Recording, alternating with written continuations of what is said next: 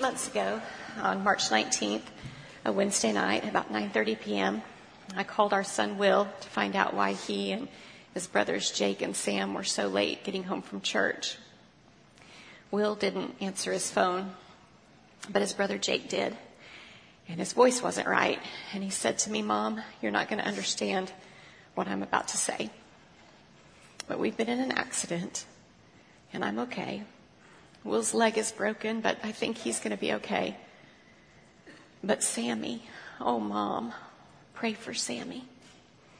And so that's what I did as Sean and I put our shoes on and woke up our little one, Lila Kate, and got in the car to head to the ER.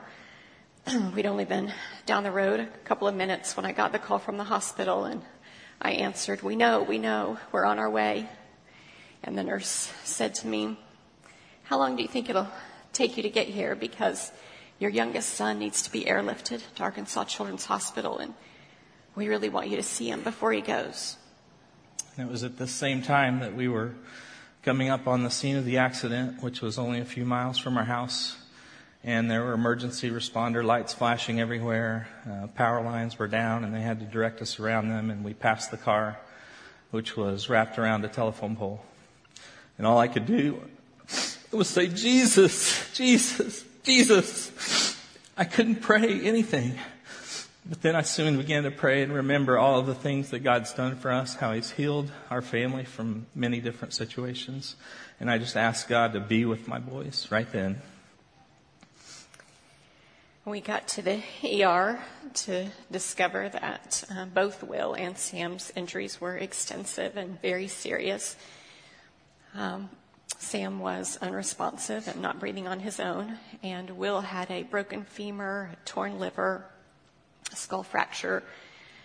And here we are, a parent's greatest fear, 3 of our 4 children in the ER at the same time, different hospital beds behind different curtains. And in that next hour, Sean and I would stand outside the ER and twice watch as our son was loaded onto a helicopter and flew over our heads towards Little Rock. Twice. So this was about midnight. Jake had not been released from the hospital yet. And Lila Kate was with us. And we had to make the decision to drive on to Little Rock and leave those 2 in care of our grandparents. That car ride. How do you do that car ride? How did we do that? It was 3.5 hours in the middle of the night. We didn't know if both boys would be alive when we got to the other end, and the fear was crippling. I remember riding in silence for a while, and one of us would pray out loud, and it would be quiet again, and one of us would quote scripture. I remember thinking, I have to ask Sean to pull over because I'm going to be sick.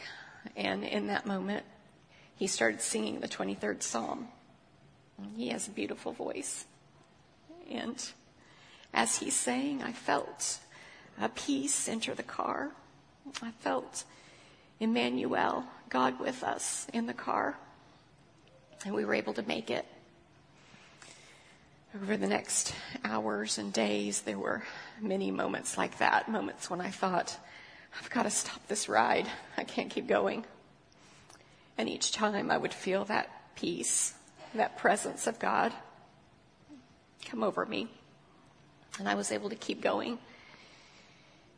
In the ICU, with lungs collapsing and surgeries looming and months of therapies ahead of us if we were lucky, I would feel a fear rise up and wash over me. And in that moment, I would hear the still small voice, the Holy Spirit, say, just do the next thing. And sometimes the next thing was holding Sam's hand. And sometimes it was texting Sean to see how Will was doing in another hospital bed in another room.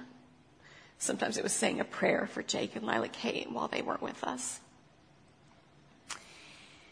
And God was with us in the very darkest night. And He was with us the next morning when the sun came up and we could clearly see how our lives had changed and how long a road to recovery was ahead of us. He was with us for the 29-day hospital stay and the weeks afterwards with Sam in a wheelchair and Will on crutches, therapies and shots every day. But we got the miracle, and our boys recovered physically. They are strong and healthy. They are physically whole and doing so well. And we just saw countless answers to prayers, more than I could list for you, and so many graces along the way. We have so much to be thankful for. And we know that God was our comforter and our counselor through his Holy Spirit that never left our side, and through his word that we held on to so tightly and that we used to lift each other up. And he was with us through his people, this church body. Some of you with us in the ER within minutes on March 19th, and with us in Little Rock in the days to come. So many of you with us in prayer, and students leading prayer at the boys' schools, and many of you making meals, wheelchair ramps for our house, and providing physical therapy for our boys. I've never felt the presence and the comfort of God any stronger.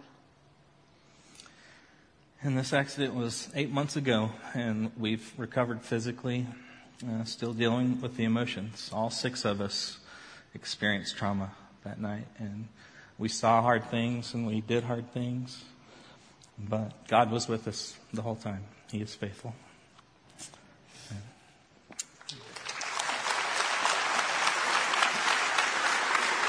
I want the boys to come out and the family.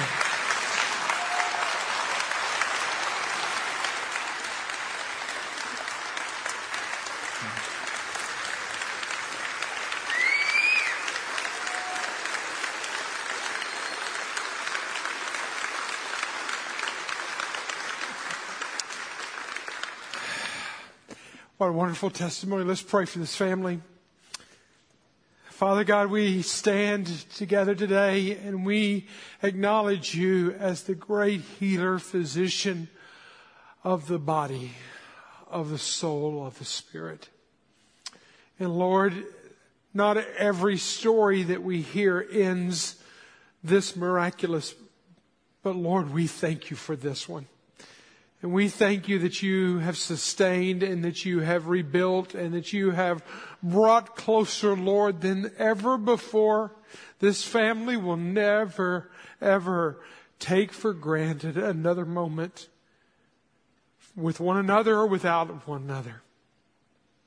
And I would pray that every one of us would learn vicariously through the life of the McCullers, and that we would all, from Lila Kate and her young life and what trauma she experienced, all the way to Sean as the head of the home, that Lord, we and everyone in between, that you would bring healing to every single one of them. And you would be the great counselor that you are each and every moment of their day. And in the dark nights that still lie ahead, I pray, be there with them. Be in them as well. In Jesus' name I pray. Amen. Give him another hand. It takes a lot of courage to stand up here. Thank you all. Well, as we said, this is a series of messages about Christmas that points to the fact that Christmas is not a one-day-a-year event. It is a 24/7, 365 days a year experience. I pray for you that you do not limit Jesus to a meek and mild, wrapped in swaddling clothes, lying in a manger. That you are understanding that Jesus Christ is very real in our life, still to this moment, in a supernatural way, as the McCullers have experienced, as Monty has experienced in his own family and life, seeing his family go from a hating God, hating church to now loving God, loving church. And Monty will baptize his boy, his oldest son, Parker, here in just a few weeks. And so again, great testimonies of God that are born out of hard, difficult moments in time. Israel went through a difficult, dark season in life in which families were separated, in which careers were devastated, in which lives were not treated kindly, in which they were displaced under Assyrian domination and control. They were under that level of occupation and control whenever God gave them a promise. A promise that would not be fulfilled for 700 years, and for us it's 2,700 years. But it is this promise that we claim today, we build our life on, and we celebrate in this time and in this season. This promise of this coming child, this child that would be given to us, the son that would be given to us, that would be born. And we want to read about that again each week as just a reminder of this promise given so many years ago. So if you have your Bibles, look at Isaiah chapter 9, verse 6. And follow along as I read. For to us a child is born, to us a son is given, and the government should be upon his shoulder, and his name shall be called Wonderful, Counselor, Mighty God, Everlasting Father, and the Prince of Peace. Now as you look at this, again, just in review of last week, we saw how Jesus is wonderful. And what makes him wonderful is the wonder behind him. The fact that there is such awe, such amazement in his teaching and his miracles, even the demons of the world would shake and quake at the name and the presence of Jesus. And yet sometimes we callously look at Jesus. Many in this time, in this season, many people will wonder about Jesus. They will wonder about him, and they'll wander into churches, and they'll wander around nativity scenes, and they'll wander around some prayer over dinner, getting ready for Christmas lunch. They'll wonder about him. They're not zeroed in on him, and they're certainly not in wonder of him. And that's what I would pray, is that the people in this season would find wonder again in Christ. That you would, whatever wonder you lost, that you would find your way back to the wonderful Savior and how wonderful he is. Now you might say, Mike, my Bible doesn't have a comma after wonderful.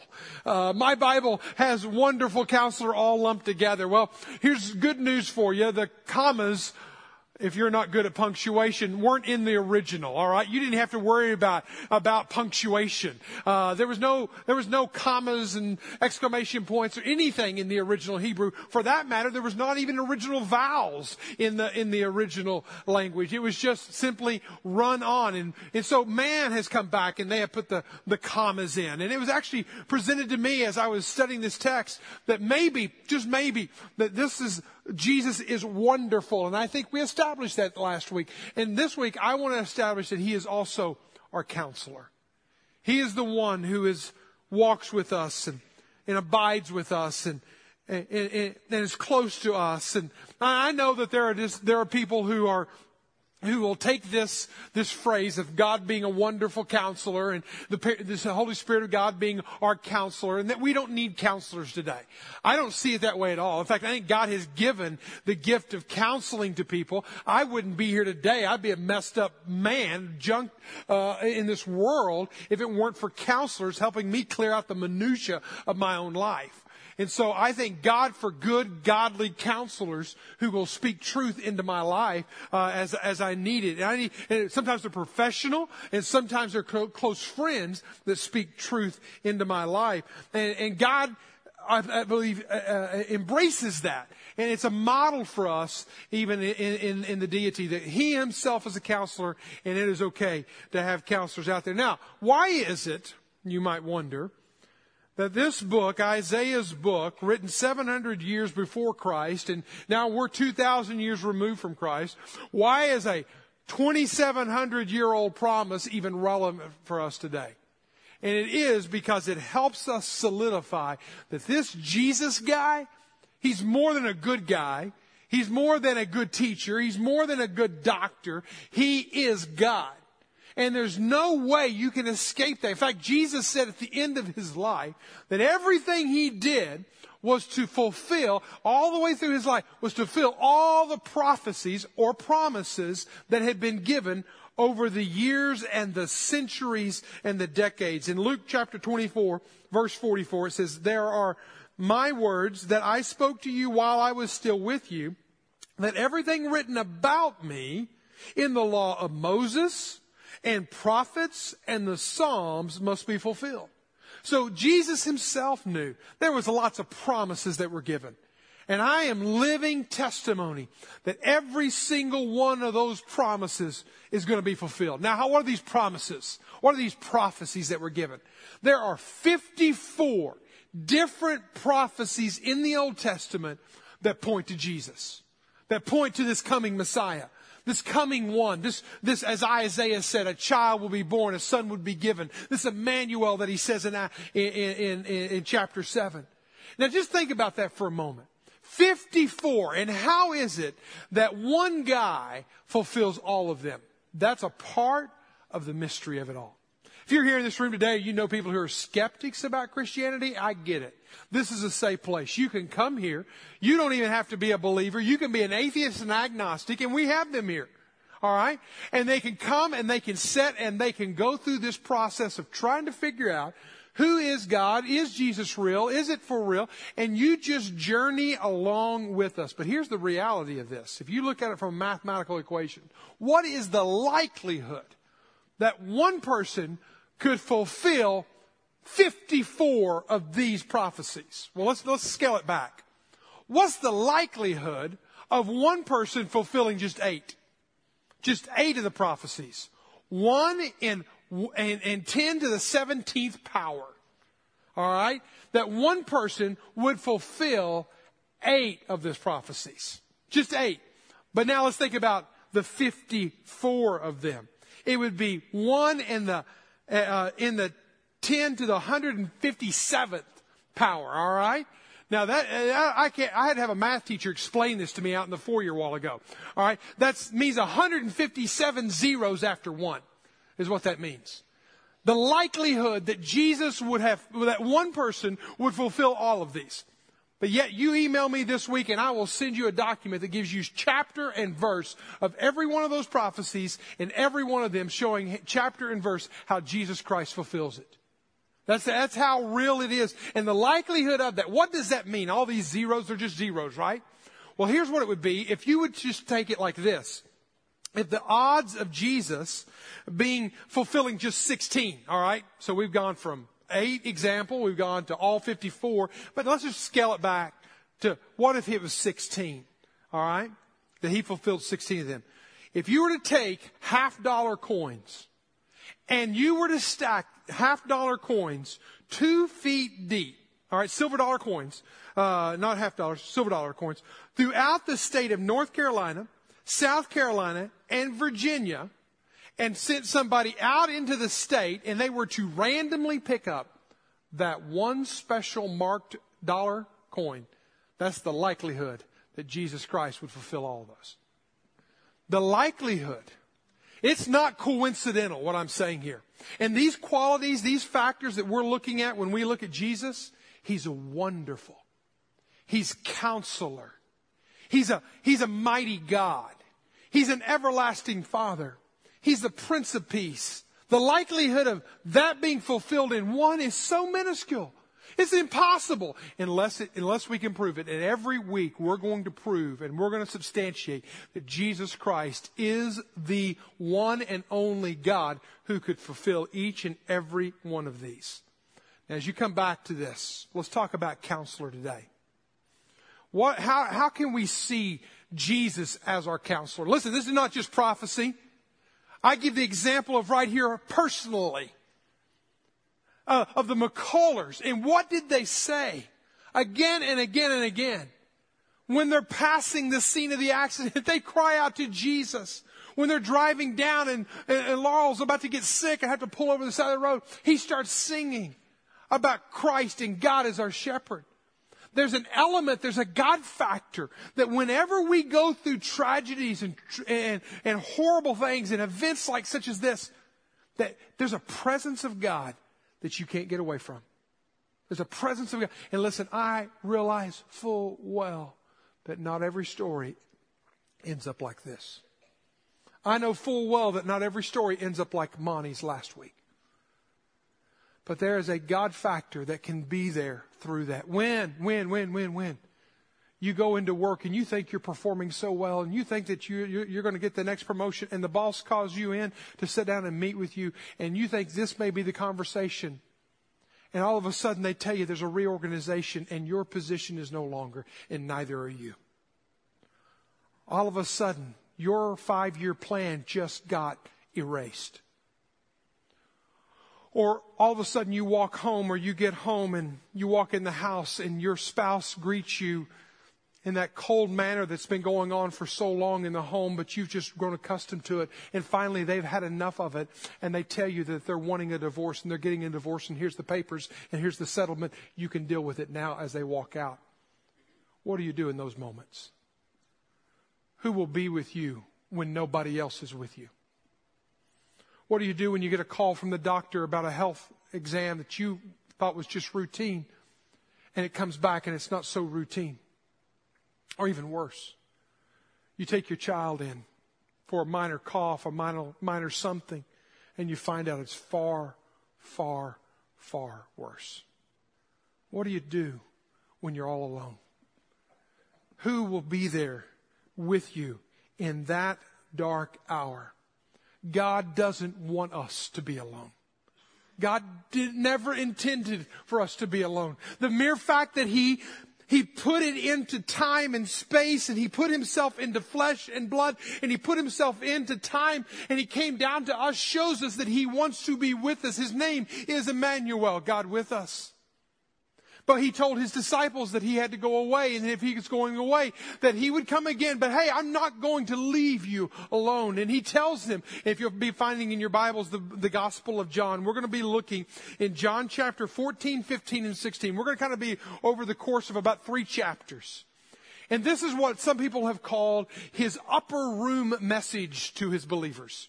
It's right before His betrayal. It's right before the Last Supper. And He's sitting down with His disciples, and He's giving them the last discourse, and He's giving them the bad news, if you will.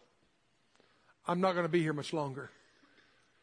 In fact, they still weren't getting it. I'm going to die very soon, and I won't be here. I'm going to resurrect. I'm going to go, but I'm going to leave, and I'm going to go prepare a place for you. And that's how He starts it in chapter 14. But He tells them, I'm not going to leave you alone.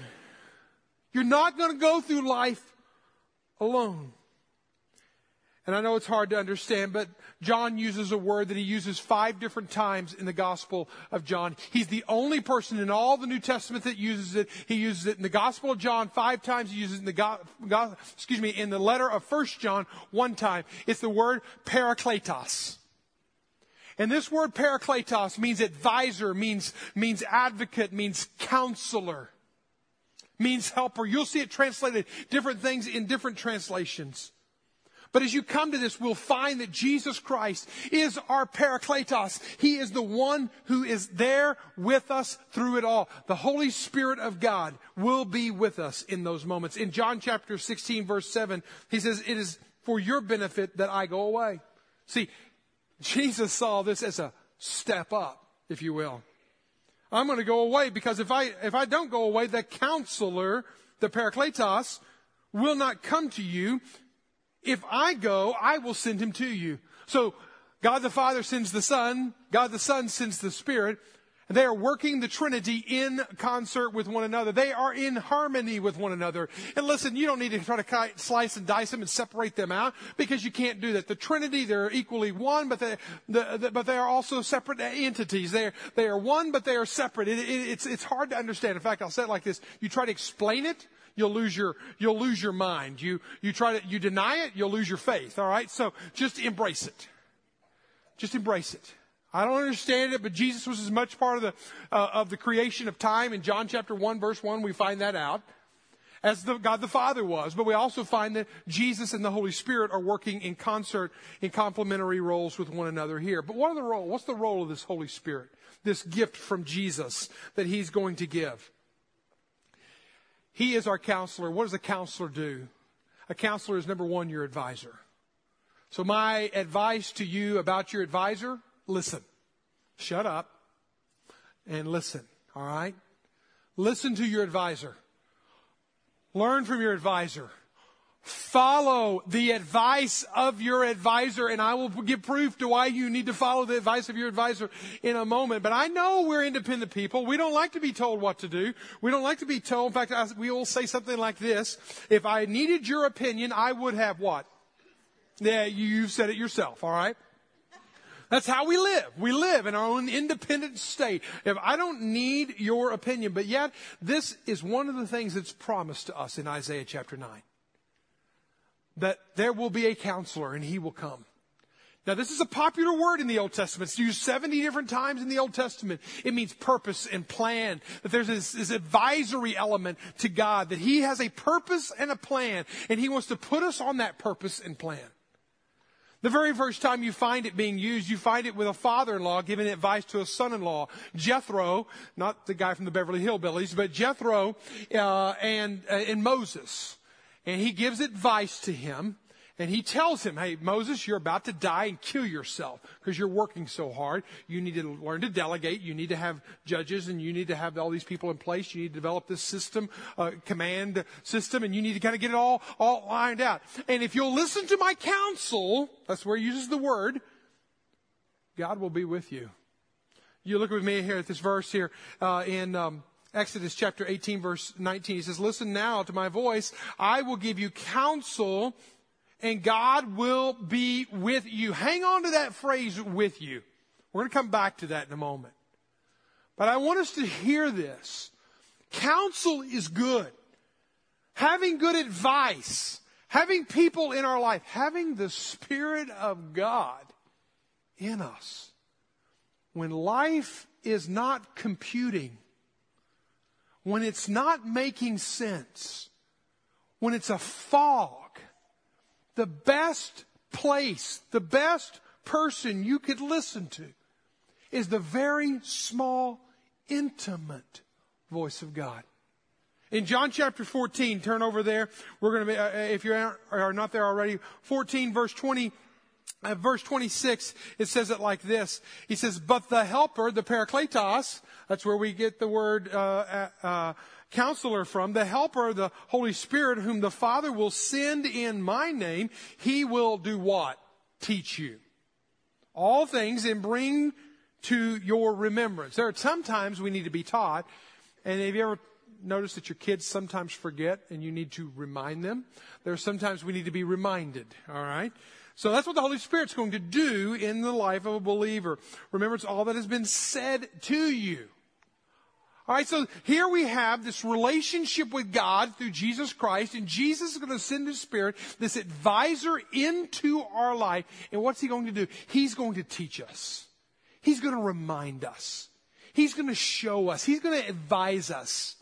He's going to give us the counsel we need when everybody else seems confused, when everybody else is looking at horoscopes, when everybody else has got all kinds of opinions, and nothing solid is out there.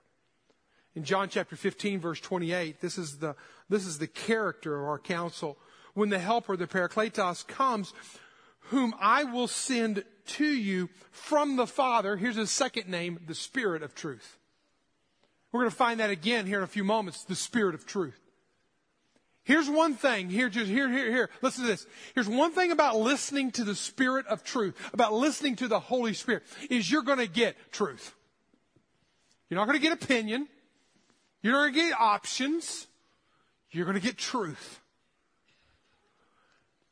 A lot of people struggle with listening to the Spirit because sometimes the Spirit will tell them no when they want Him to say yes. Or yes when they want Him to say no. Or they've never fine-tuned their listening skills. But He wants to speak to us. I would say, one of the top 10 things I get asked again and again and again when people are making career changes, relationship changes, or things like that, they want to know, well, how can I know God's will? How can I know if this is the one? How can I know if this is the job? How can I know if this is the right move?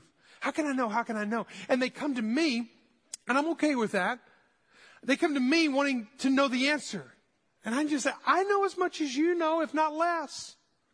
What you need to do is you need to listen to the Spirit of God. But how do I do that?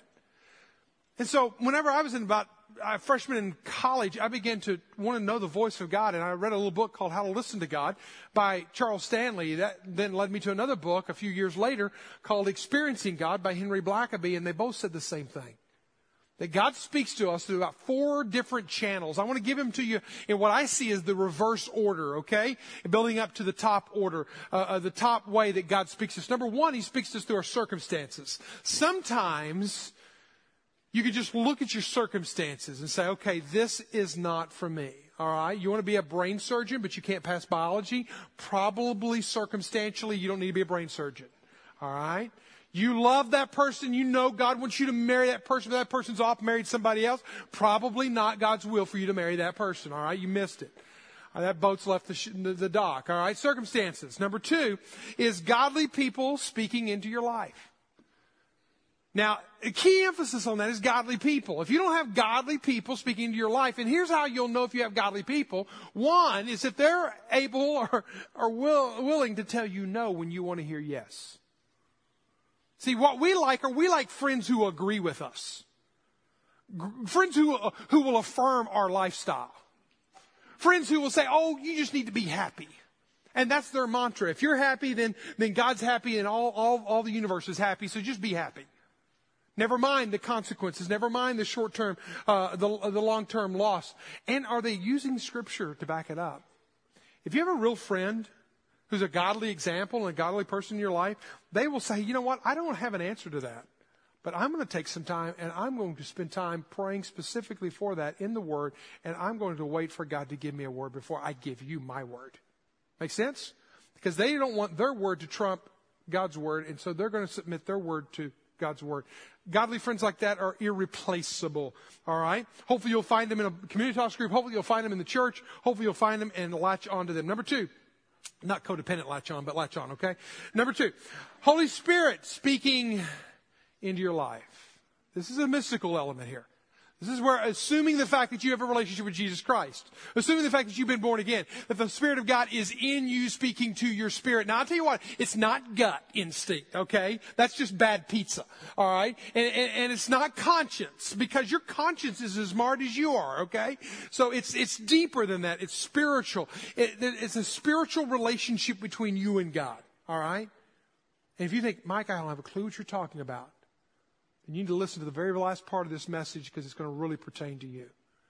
Because a spiritual relationship is when God's Spirit is living inside of your spirit. We'll talk about that here in a few moments. Number one way that God speaks to us is through His Word. Through this book that I hold on this stage right here. It is let me say this, it's the objective truth of God. God will never contradict Himself. All right? It's against His character. Remember, who's this Holy Spirit? This Holy Spirit living inside of every believer is a gift from Jesus, and this is the Spirit of truth. All right? He doesn't contradict Himself. He doesn't go against His own words. He doesn't lie to Himself. He doesn't change like that. And that's where the Word of God is so powerful. Now, if you were here last week, and I know it was a holiday weekend, but we took a survey. We kind of asked our people, okay, how many of y'all read the Bible, and how many days a week? 7, 5, 3, 1, and none, okay? And we gave you a freebie. It's like bingo, okay? You got the free middle one, okay? If you come on Sunday, you read the Bible today, okay? And that's how free it was. Of those who answered the survey, and not everyone answered the survey, but of those who answered the survey, 48% of the people who attend Grace Point Church do not read the Bible beyond Sundays. That's a little bit of an indictment. We would be a believer, a community of believers, and we're not really into His Word. Now, I want you to do this. You get to play with your phone, okay? All right, teenagers, some of you have been waiting for this moment. Get your phone out, and I want you to text this number, okay? I want to know why. All right? Some of you are saying, I'm not going to get involved in it. Listen, you're shaping the next series of messages. I promise you. I'm using this because I'm starting a new series of messages in January that this content is a part of that, okay? And so please help contribute and help shape the series of messages. So text 22, where did it go? 22333, and then text your answer. Why is it that you don't read the Scriptures more often? Is it just simply, I have so many other interests in my life, I don't have time? And I get that. I mean, we got busy schedules, we got appointments to keep, we got dings and beeps and buzzes that are constantly going off on our phones, surprisingly. That clearly you can see that is the majority right now. But listen to these others before you answer if you're not certain. I don't think it's relevant to my life. I just really don't see that this book is, it's a 3,000 year old book, and really it doesn't have that much to say to my life. So think about it. I mean, if that's you, then put that one. And I'm not going to see your phone number, so I'm not going to stalk you or anything like that. All right. The Bible is confusing. I just don't get it, Mike. It doesn't make sense. It's like reading the Hebrew phone book when I read it. I don't understand the names, the places, or anything like that. Or I don't really consider it a necessity. It just really hasn't been a high priority. I didn't even think it was an option. Some of you all grew up in churches and denominations where literally the priest or the person on the stage read the scriptures and you never read. And that may be just you, okay? So you just grew up in that kind of culture. So answer that. And again, we're shaping the series of messages around this. But let me tell you, in the new year, we're going to have a thing, an extra, a bonus, if you will. On Sunday mornings, we're going to have this series called In. But on Sunday afternoons and evenings, we're going to have an intentional Bible study methods class. I'm going to be teaching it. And I'm going to be teaching it basically how do you study this book and make sense of it in your everyday life. And we're going to have some great professors that are going to come in and help teach it. And I think it'll be a great benefit. You can sign up for that online. That's all on the commercial that I'm going to give today. All right? So let's go back to the spirit thing in us, the spirit person in us. What does he say? What's he going to teach us? What's he going to tell us? You go to John chapter 8, 16, verse 8. It says it like this. And when he comes, he will convict the world concerning sin, righteousness, and judgment. Again, we're just looking at this entire final message that Jesus is giving his believers in the upper room. He says, listen, when the Spirit comes, he's going to convict you of what sin and what righteousness and judgment is. What does that mean? Sin, he's going to help us to know what's wrong. The Spirit of God will be your advisor. And if he says, no, don't do that, he's just saying don't hurt yourself. And if he says, hey, feel free to do this, he's just saying go bless yourself. He's wanting you to walk in freedom. What's wrong? He'll also help us to know what's right. He'll also help us to know what's next. Ultimately, the Spirit of God is going to prepare us for eternity if we listen to Him. But if we don't have time for Him, if we're not interested in Him, if we're not going to hear His voice, see, the problem is that we do have so many other stinking voices out there, so many other desires. This is where last message series and this message series fits together. Don't miss this. I want you to read this verse out loud with me. Psalm 106, verse 13 and 14. Read it out loud. They wouldn't wait for his counsel. In the wilderness, their desires ran wild, testing God's patience in the dry wasteland. Did you hear that? My desires are running wild in me. I want. I can't have. The desires of my heart, the lust, the pride, all that we talked about in the last series sometimes becomes the greater voice of our life. And we don't listen to the counsel of God. Still small voice. Listen, God doesn't shout. Sometimes it may feel like he shouts, but he doesn't shout. If you will get still, if you will listen, you will hear his voice as a follower of Jesus Christ. I like what the Benedictine sister said. Only when I sensed the power of my thoughts and was able to renounce them could I hear the ever so small voice of God deep inside. Until we learn to renounce those desires and listen to that still small voice, there will always be a competition. There will always be, and we will miss him. Listen, he's your advisor. He wants to speak truth into your life. Number 2, he is a companion. And you will never be alone.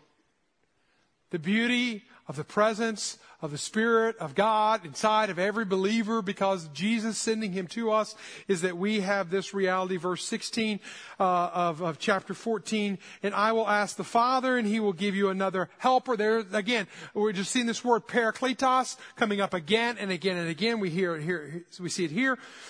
And to be with you forever.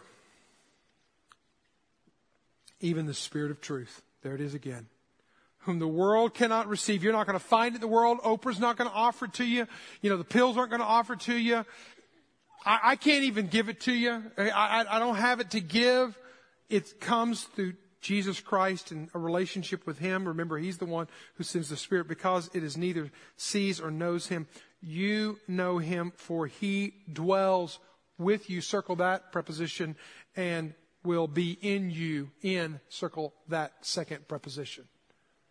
There are two elements to the Spirit of God's companionship with us and in us. This verse right here in this message prep week was the verse that has been on me all week long. And it wasn't until this morning that finally it clicked. I get it. I finally get. I mean, this is the beauty of when you're in the Word and you're reading the Word and you're studying the Word. God begins to speak in even the simplest prepositions. You begin to hear and see and experience at a deeper level. And I begin to understand, what is this with and in? And how can you be both with and in? You can't be both with and in. But then I began to think, the Holy Spirit with us speaks of the proximity of the Holy Spirit. When Moses was told by Jethro, if you'll do this, what did he say? God will be with you. Whenever the people of Israel were coming out of Egyptian bondage and they were going to the promised land, there was a pillar of cloud by day and a fire by night, and God was with them. When the people of God were in exile, and in Ezekiel chapter 34, verse 30, it says, they shall know that I am the Lord your God with them. With them. Proximity. Listen, I love being with God. I love it when God is with me. I wouldn't trade that for the world. I have been on global adventures and I have seen God with us. I've seen Him carry us through potential tragedies. I've seen God carry us out of dangerous situations. And listen, even in our day-to-day life today, in this room today, I think we can all say, maybe you wouldn't, maybe you wouldn't, but I think whenever the McCullers were up here sharing their life with us, that there was a sense that God was with them. You get the proximity there. You come in here on a Sunday morning, you're sitting on the back row, you're sitting there all alone, and you think, nobody knows who I am, and that's okay, I want anonymity. All of a sudden, God reaches into your seat, and He picks on you that day. It's God with you. It's a beautiful thing when God gets in our face and gets in our lives, and He walks along beside us. When the Holy Spirit is in proximity to me, He inspires me. Okay, there's an inspiration that happens whenever He's with me. But there's another phrase that He said there. He said the Holy Spirit is in us. It's not just with us, He's in us. That speaks to intimacy. The intimacy of God. Whenever the intimacy of God is with me, whenever I know that He is not just beside me, in front of me, around me, He's working in this person's life, and I get to see it. And I love it when I see marriages come back together, and I love it when I get to see lives healed, and I love it when I get to see what happened to the McCullers. I love it when I get to see it. That's when God's with me. But I feel empowered when He is in me. And whenever I live with Him fully alive in me, fully being expressed in me, then there is life-changing elements that happens. I'm able to love like I've never been able to love, forgive like who I wouldn't normally forgive, embrace who I wouldn't normally embrace because He's with me. There's an empowerment, there's a presence of Him being with me and being in me. We've been helping out in South Asia for the past couple of years, and, you know, some of y'all know the work we've been kind of to help fund and help support and going along beside and walking with women who have been caught up in the trafficking world of sexuality and doing what we can do to provide the funds, the resources, so the missionaries on the field, the nationals on the field could help reach into this darkness and help bring people out. It's been 2 years. It's been a beautiful journey as we've worked in that's been difficult at times because it's not a clean, neat thing. And we've helped in the past 2 Christmas offerings, but we're not going to do that this year. We're going to go in another direction because they still have some of the resources that we gave them. We've given them up to $60,000 over the Christmases. So I'm pretty proud of Grace Point in that, and they're very thankful for it. We've been able to fund their ministry, and we told them when your dollars shrink down, you let us know, and we will be back in there. But we're going to kind of go a different direction. We'll have more on that later. But I want you to hear one of the stories of one of the ladies and what's happening in her life, again, because of the Spirit of God, not just being with, but in. Watch this.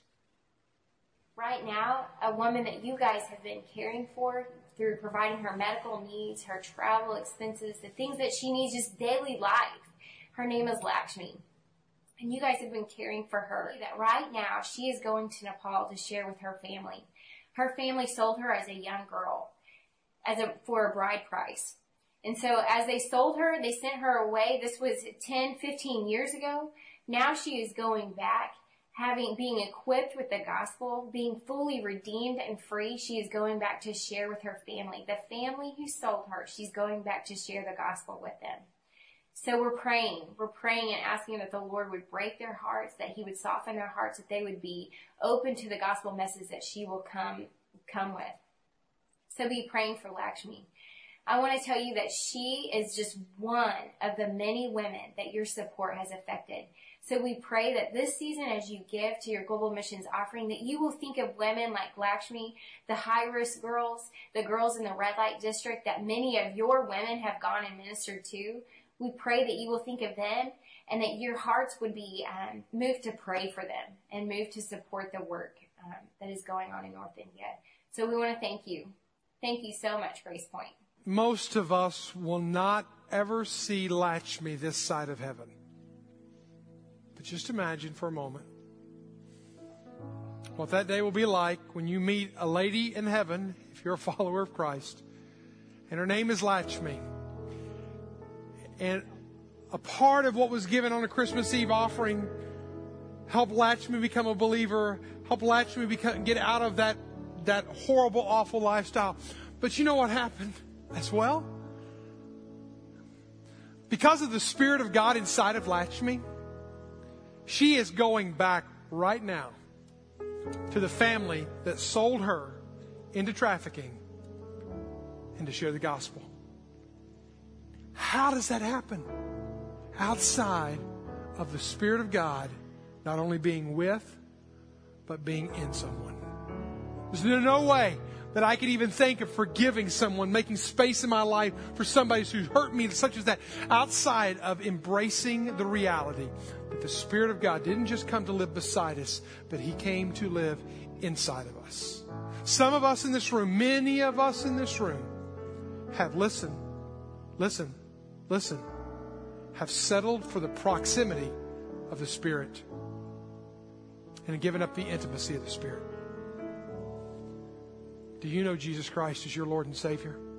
Or do you come in this room week after week and get in proximity to the Spirit, get close to the Spirit, experience the dabblings of the Spirit, the workings of God in Christ all around like the McCullers, but then you walk out of here empty as when you walked in?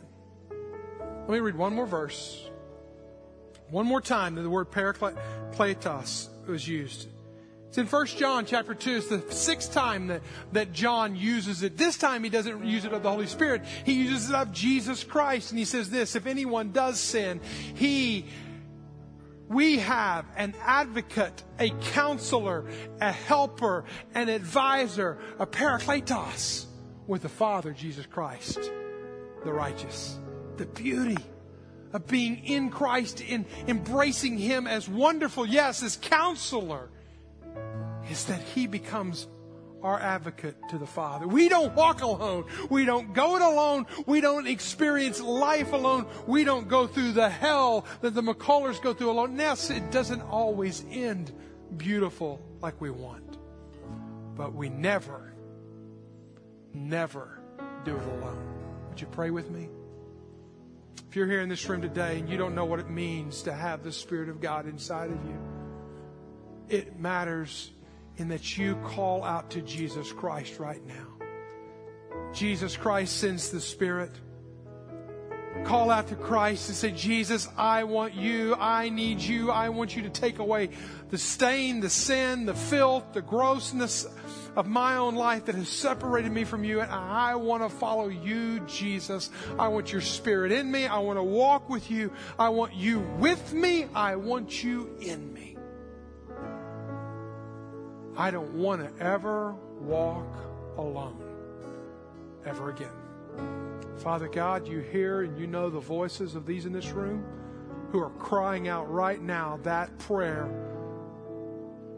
Lord, would you give them the boldness to tell someone today? Would you give them the boldness to tell me today? Would you give them the boldness to say, I want to follow Jesus. I don't want to walk alone. I want the Spirit of God in me, and I want Him with me, in me, empowering, inspiring, proximity and intimacy from this day forward.